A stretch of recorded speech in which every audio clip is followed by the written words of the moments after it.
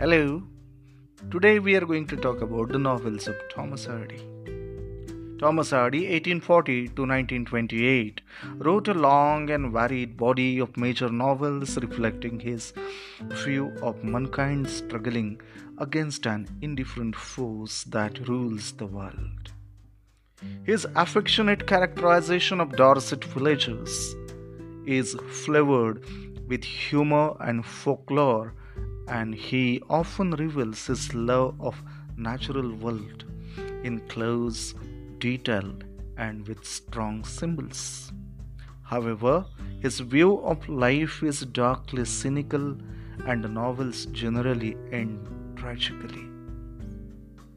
Far from the Madding Crowd, 1874, is a poetic pastoral epic that recounts the love affair between honest farmer Gabriel Oak and the volatile Bathsheba. The Return of the Native, 1878. This novel has the tragic intensity of a Greek drama, with characters on brooding Egdon heaths being buffeted by blind chance. The Mayor of Casterbridge, 1884-85. The out of work Michael Hincard sells his wife to a sailor. All subsequent action describing Hincard's rise to mayor and his fall to ruin and death is colored by that event.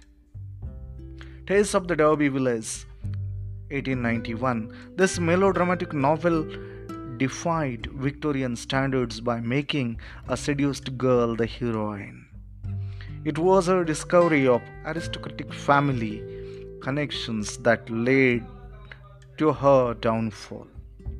Jude the Obscure, most controversial novel of Thomas Hardy. The furore this novel caused among critics prompted Hardy to turn from writing fiction to poetry.